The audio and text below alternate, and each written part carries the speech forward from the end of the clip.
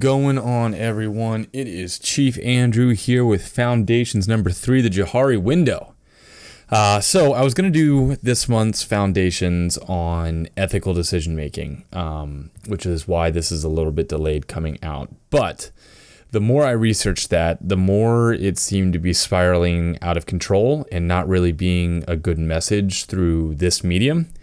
It's still something I'm working on because there's a lot of good stuff there, and I think it's really valuable for what we're trying to talk about here at Foundations, but I just need more time to figure that one out. So instead, I'm going to go ahead and dig into something similar along the same lines, but also a suggestion that we got from some of y'all, which is the Johari window. Why is the Johari window an important topic? Well, this is a topic currently being discussed in each level of the Navy leader development courses. This is because self-awareness is crucial to being a highly effective leader, right? You can be a leader just like we talked about before in power bases. You can just be a leader because of your legitimate power base that you're given because of your job title, right? Like me just being a chief.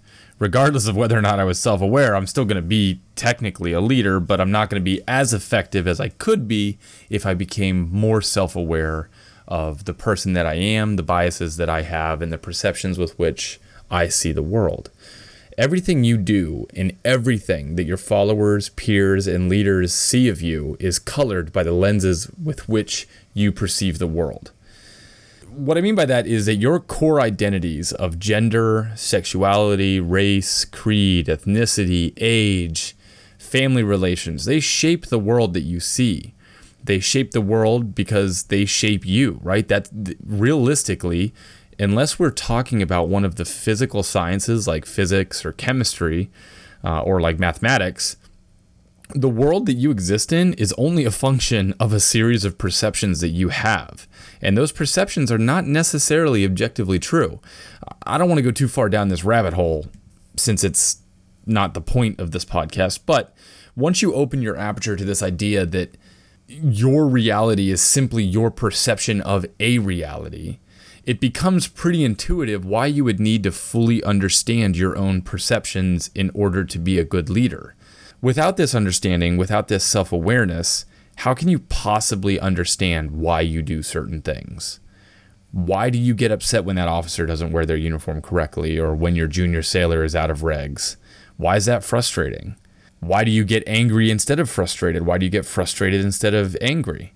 Is there actually something about submitting chits last minute that sends you over the edge? Why? What is it?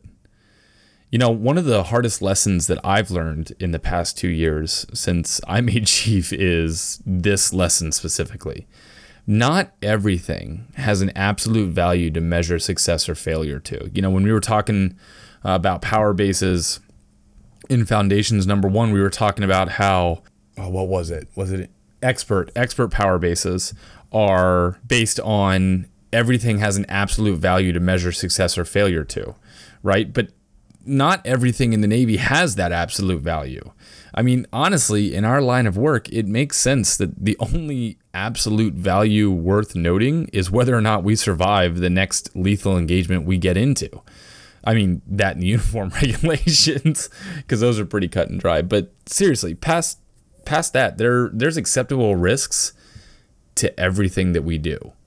And that's especially true to much of our Navy regarding administrative processes. When you read an instruction, like a nav admin, a CO policy, or a department SOP, it's really easy to assume that everything will be covered in that guidance. But that isn't true. Most of the time, that guidance simply describes your authorized limits, your left and right lateral limits. How far can you go? I tend to describe it to my sailors that the Navy gives us a pretty big box to live in, and the only thing they ask us to do is stay in the box. As long as we're in the box, we can do whatever we want. So how can we possibly know where to go? How could we know where to lead our sailors in the absence of clear and specific guidance? Well, we have to draw on our perceptions and the perceptions of our mentors and leaders, to give us enough information to make educated decisions on what is the best course of action. As an example of that, I am good friends with a top-notch, according to me, first class. She was a very senior LPO in the command at the time of this story, while I was also a first class, and she was also 8 months pregnant. Okay, we each had our own strengths, but generally we were on par with each other as far as my perception of what naval leadership is. She was a very good LPO, and I thought that I was pretty good too. So when she went on primary caregiver leave, I became the interim LPO. I excelled in the job, and just as she had right before me, and most of that is because we had some incredible sailors at this shop. And when she returned, just before first class evals were due that year, or just before they were about to get signed, so they were already finished and boarded and everything like that, I was on track for a very good evaluation. When she did come back, the decision was made by the chain of command that she would not be returning to her job as the LPO. And there was no real specific reasons given for that, other than I was in the LPO job, I was doing a really good job, and they didn't feel it was right to essentially fire me in order to give her the job back. So, in hindsight, I do believe that the chain of command was trying to do the best thing for all parties involved. If you look at it, if I was booted from the LPO job when she came back, which I tend to think was the right thing to do, she should have gotten that job back. But if I had gotten the boot from that LPO job, it likely would have sealed any possibility for me to make chief for the next 5 years, since the evaluations would look like I was fired from an LPO job. But it also flew in the face of everything that I personally believed by effectively firing her from an LPO job simply because she took primary caregiver leave. So what do you do in that situation, right? To make matters even more murky, there was no other LPO position available in the command. So one of us was not going to be an LPO at the end of this scenario. So what would you do in that situation? On one hand, her not getting her job back was beneficial for me, since I was now a very high-level LPO and on track for making chief at this current command. On the other hand, the glass ceiling that I'm constantly being told doesn't exist has never been more apparent. So do you make an IG complaint? Would you be able to do that while at the same time sealing any chance you have of making chief until, you're very senior in the Navy, almost retired? I'll tell you, I didn't have that. I didn't have the stones to do that, to make an IG complaint. What I did do was I decided to approach my chief, who I had a very good peer-to-peer relationship with. It was much less HM1 to chief relationship and very much Andrew to, we'll call him Mark, relationship. I wasn't brave enough to file the complaint myself, and I certainly wasn't comfortable going to the CMC about it, who was ultimately the person making these manpower decisions, because he was a brand new CMC at the command. I was a first class, brand new to the command, and I didn't really want to pick a fight with that CMC by reporting the problem to the CO. So sparing the details of that whole process and what all it went through, I ended up keeping the LPO job that I had before she came back from leave. And the other HM1, she was given a pretty good LPO position in a different department. And to be fair, it was a department that was definitely not as easy to lead as the one that she had before she took the leave. So she still didn't come out exactly where she left, but in hindsight, I'm not sure what else could have been done, right? But here's why I'm telling you this story. No matter which person you think about in this story, there is justification that I can empathize with on why they took the action that they did. There wasn't a good answer there. And in the end, the entire chain of command had to find the best way that they knew how to. And that's the important part, right? Is they had to make a decision and had to make judgment calls based on their perceptions of what was going on. And it might not have been the best option. And I'm sure there's plenty of people listening to this podcast right now that can come up with great suggestions on how else to resolve this issue.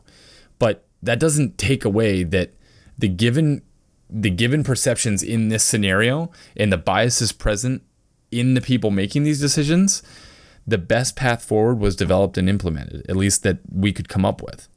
It still doesn't really sit well with me, but I honestly have no idea what I would do differently. I just don't know. I'm still kind of looking through my Johari window over it.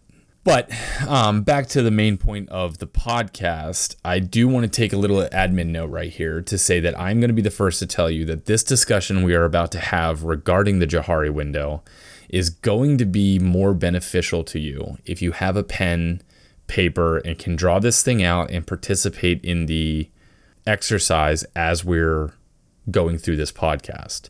If you can't, because you're listening to it in the car while you're driving, or you're doing work or whatever, that's fine. You're still going to get like a really good insight as to how to improve your self-awareness and leadership abilities from that. But I would absolutely recommend and encourage you to come back to this podcast when you do have time with paper and pen to actually do this exercise, because it's highly effective, and I think that you'll learn some great things about yourself from it.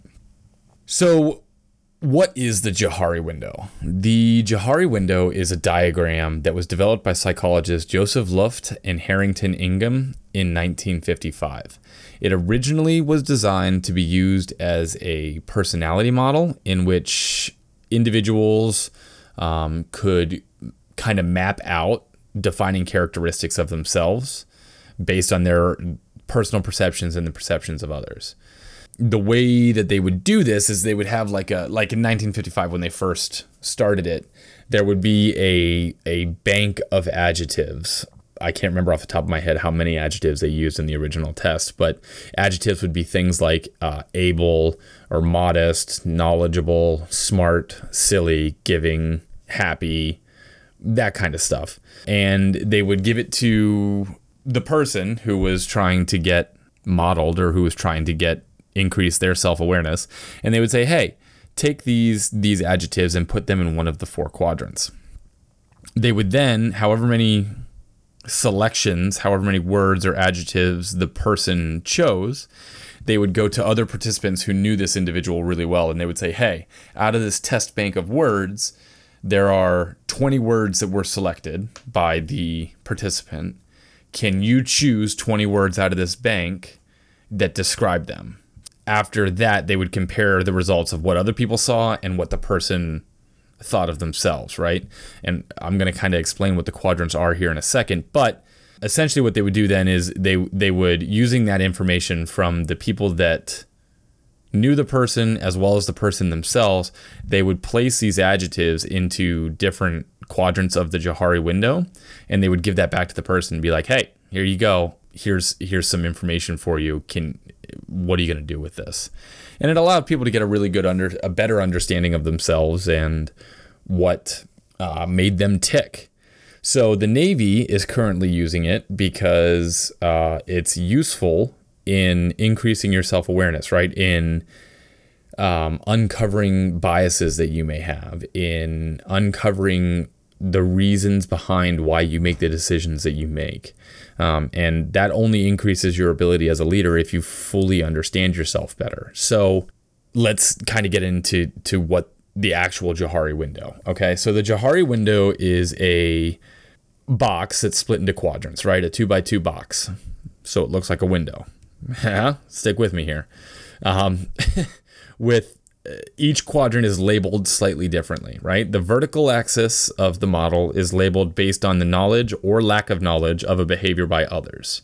The horizontal axis is based on the knowledge of a behavior by the individual being modeled.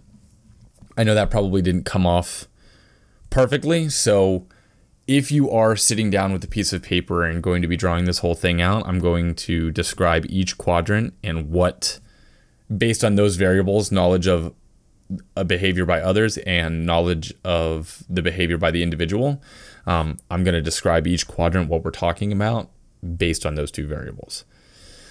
So the first quadrant, which is the upper left quadrant, is called the open quadrant, right? And in the open quadrant, that is the things that are both known to self, so known to the person getting mapped, and known to others. The given adjective or behavior or observable thing is freely known by everybody involved, right? For example, if we were modeling myself based on this persona within this podcast, things in the open quadrant would be sailor, chief, corpsman, male, married, post-secondary educated. These are things that you know about me and that I know about me, right? Everybody knows them. The next quadrant, which is the upper right quadrant, is the known to others and not known to self. So these are things that you all may know about me that I don't know about myself. This quadrant is referred to as the blind one, since I'm blind to the knowledge, but you may know it.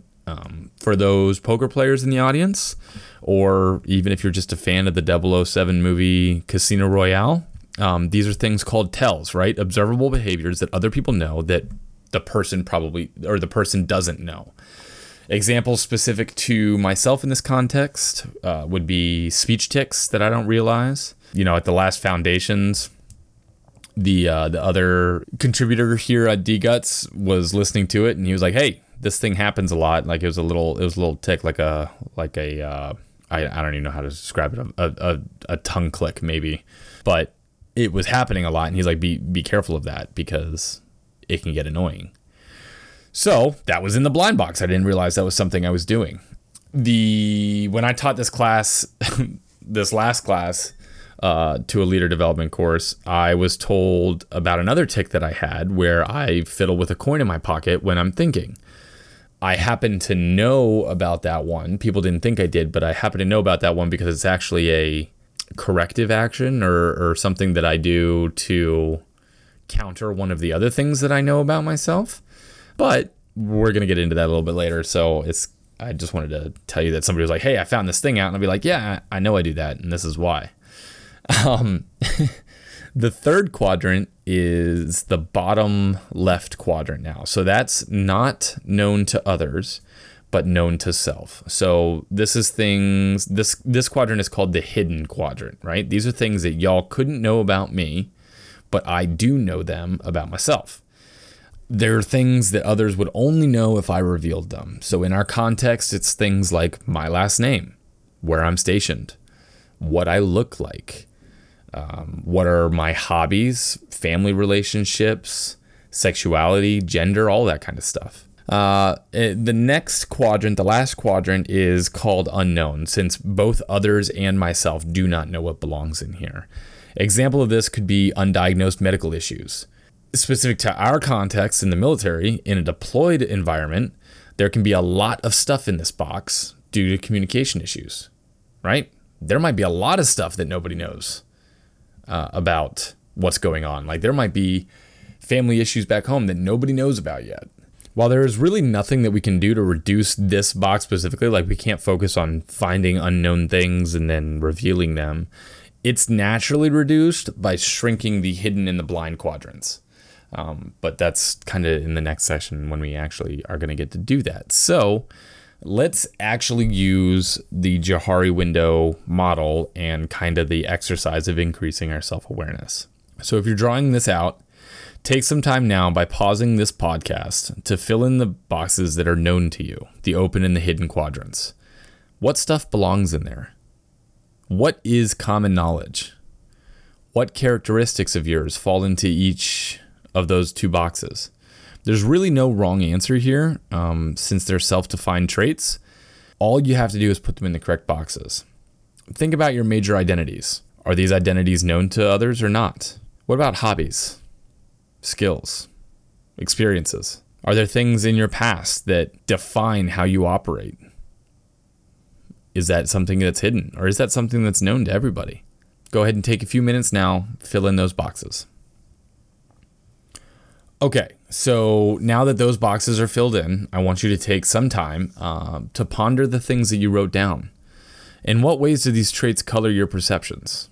Because they do, and I'm telling you that they do. There is no, well, they don't really impact how I see the world. Yes, they do. what you have to do now is look at what you wrote down and find out or dig into them and try and discover how they impact your thought processes. Our bias is formed based on that. This step is to find out how your perceptions are being influenced by these two quadrants. Okay. Once you're done reflecting on that, let's move on into the blind quadrant. I want you to reach out to those close to you. Take some time, shoot some text messages. It's better over phone call. It's better in person. So try and do that instead. But ask them to provide you some adjectives that describe you. Ask them, hey, is there something about me that you know that you don't think I know? If they give you adjectives that you already wrote down, well, that's something that's clearly in the open quadrant. If they give you something you hadn't written down yet, hey, that's in the blind quadrant. And that's kind of what they were doing in the original Johari's window, is they would tell other participants, this person selected 20 adjectives. You pick 20 adjectives and that you think belong in the open quadrant. And if the person who is getting modeled didn't choose one of the words that the other participants chose, then that word would belong in the blind quadrant. The blind quadrant is only going to be as effective and as worthwhile as the amount and validity of the feedback that you get. So get as much feedback as possible. It can be really eye-opening.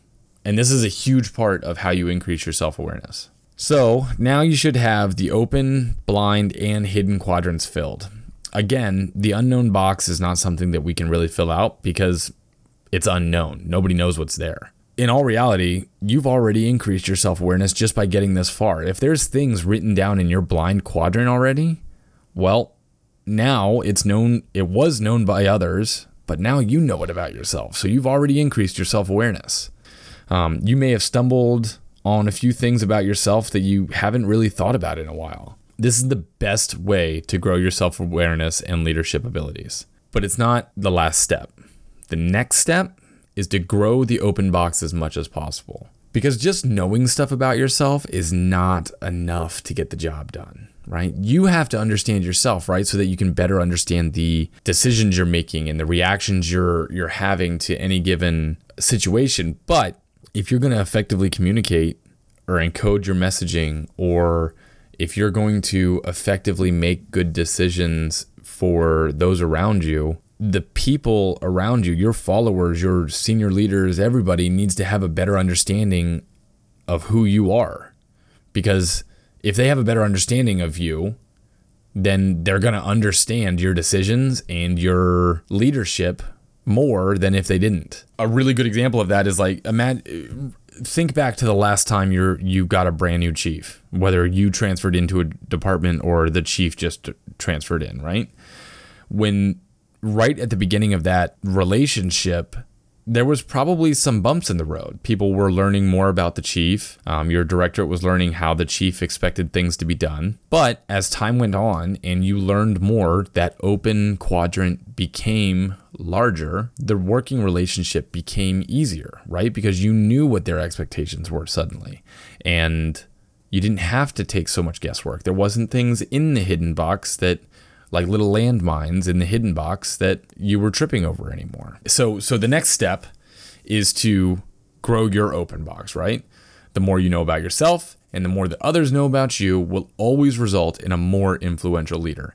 Now, I am not telling you to go open your entire hidden box like Pandora's box and let everything out into the world. If you can, I mean, that's great, but it certainly isn't expected. I mean, look at our context right now. There's plenty about me that you don't know that's still in the hidden box, but it's okay because it doesn't really matter in this context. Going through this exercise has increased your self-awareness.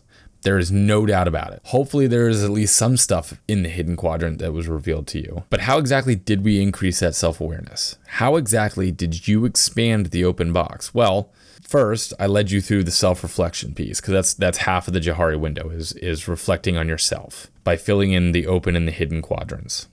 The expectation then was that you dug deep into yourself, got some things out of the proverbial emotional basement and put them on this paper. You don't have to show it to everyone. This is just for your self-awareness, not necessarily for everybody else's. If you want to in turn grow your leadership skills and provide better context to your sailors, then all right, fine, go tell people about it. But you don't have to. Was there anything in here that you stumbled on? Were there any dusty memories or emotions down there that you hadn't realized might impact your perceptions? That's good, because that's the stuff you need to be thinking about. A personal example about this, I've been told my entire career that I was cocky. Not confident, which is a desirable trait in the military, right? But cocky, which is negative. I've always known I was confident. Being confident has been in my open quadrant forever.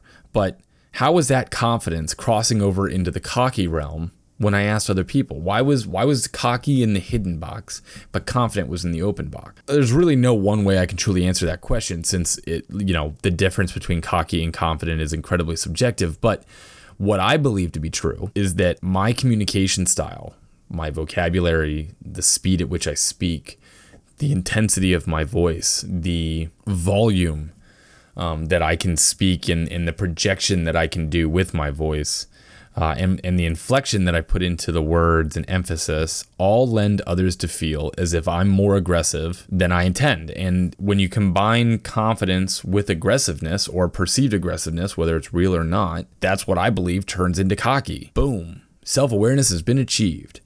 Right? But now that I know that, it's incumbent on me to try and counter some of those traits to better convey my confidence so it doesn't come off as cockiness. What I do now, I tend to put my hands in my pocket and I fiddle with a coin so that I don't talk as much with my hands.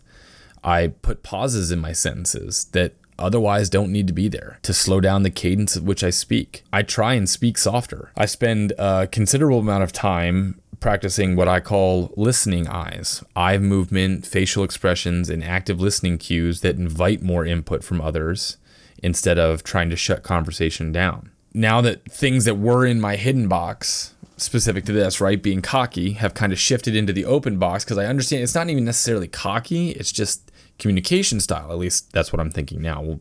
Long term, we'll figure out if I'm right or not. But now I understand that. I've grown my self-awareness, and I'm working to counter the potentially negative trait. Not only that, but I'm starting to actively communicate with those around me about my natural tendencies of talking with my hands, about my cadence, my intensity, and I'm making very clear and upfront that, hey, I am not angry here. I'm not being aggressive. I want this conversation, and I enjoy having the conversation with you. So that it brings some of these cues into the open box instead of just being potentially hidden where the person is perceiving it, not knowing whether or not I'm aware of it, and coming up with their own assumptions out of that. Once your self-reflection was done, though, I asked you to go find the second crucial element of the Johari window, which is feedback. So first you need self-reflection, but you also need feedback. You cannot open up your blind window without you going and actively seeking out the observation of those around you. And I'm not talking about the people that you're close with necessarily. I'm talking about everybody. You need to be asking junior sailors, your senior leaders, peers, family. You need to be asking your significant others, your kids if they can tell you. All of them should be giving you feedback on yourself, and you should be considering it. You should never, ever just write it off as like, well, that's just not me. It might be. Maybe it is. And if it's not, what about you is giving that perception? If you don't do this, this blind window is gonna stay closed forever. Find ways to get comfortable talking to people about these things. Develop strategies to open that hidden window to other people. Find ways to introduce facts about yourself into the open, right? This allows those around you to get a better understanding of you contextually. Back to that example that I said of the brand new chief coming into the directorate, or you going to a new directorate. The more you understood about the other person, the more that was in that open window, the better the work and professional relationship got. If they know your experience, they may better understand why you act the way you do. You know, if you had a highly negative experience with a chief before, and you tell people about that experience, well, now those people are going to better understand why you're so nervous when you're talking to a chief. If the people around you understand that you have a bachelor's in English literature, they may understand why you're such a stickler for grammar when it comes to evals and awards. With more understanding comes better leadership, period. There's no question about it. So I know it was short, but overall, that's all I got for you today. The Johari window is a great tool that you can use to become a better leader. If this is your first time hearing about the Johari window and you want to actually practice this technique a little bit, I recommend making a plan and doing this 4 different times once a week over the next month, okay? Once you complete a Johari window, like for week 1, right? Week 1, you finish the Johari window, fold it up and put it somewhere that you're not going to look at it again. And the next week, do a Johari window, fold it up, put it in that same spot. Do that for 4 weeks, right? Don't look back at the previous versions while you're doing the next one. At the end of those 4 weeks, pull all of the 4 Johari windows out that you did and find the similarities. Those are core attributes of yours. Then look at the ones that appeared only once and reflect on those. What events were happening that week that made you write down that particular trait? That in itself could open part of the blind box to you. Maybe there's something that happened that week that you didn't even really think impacted you as much as it did. So like I said, that's really all I have for you today. So for future episodes, again, I might keep doing this ethical decision making one. It's just difficult because of the way that you have to have a really good understanding of ethics in order to talk about ethical decision making, and I'm just not sure that a podcast is the best way to convey ethics. I don't know. It's something that I'm considering. We'll see. But as always, I'm looking for new ideas on what to do for Foundations number 4, number 5 maybe. Please feel free to reach out to us.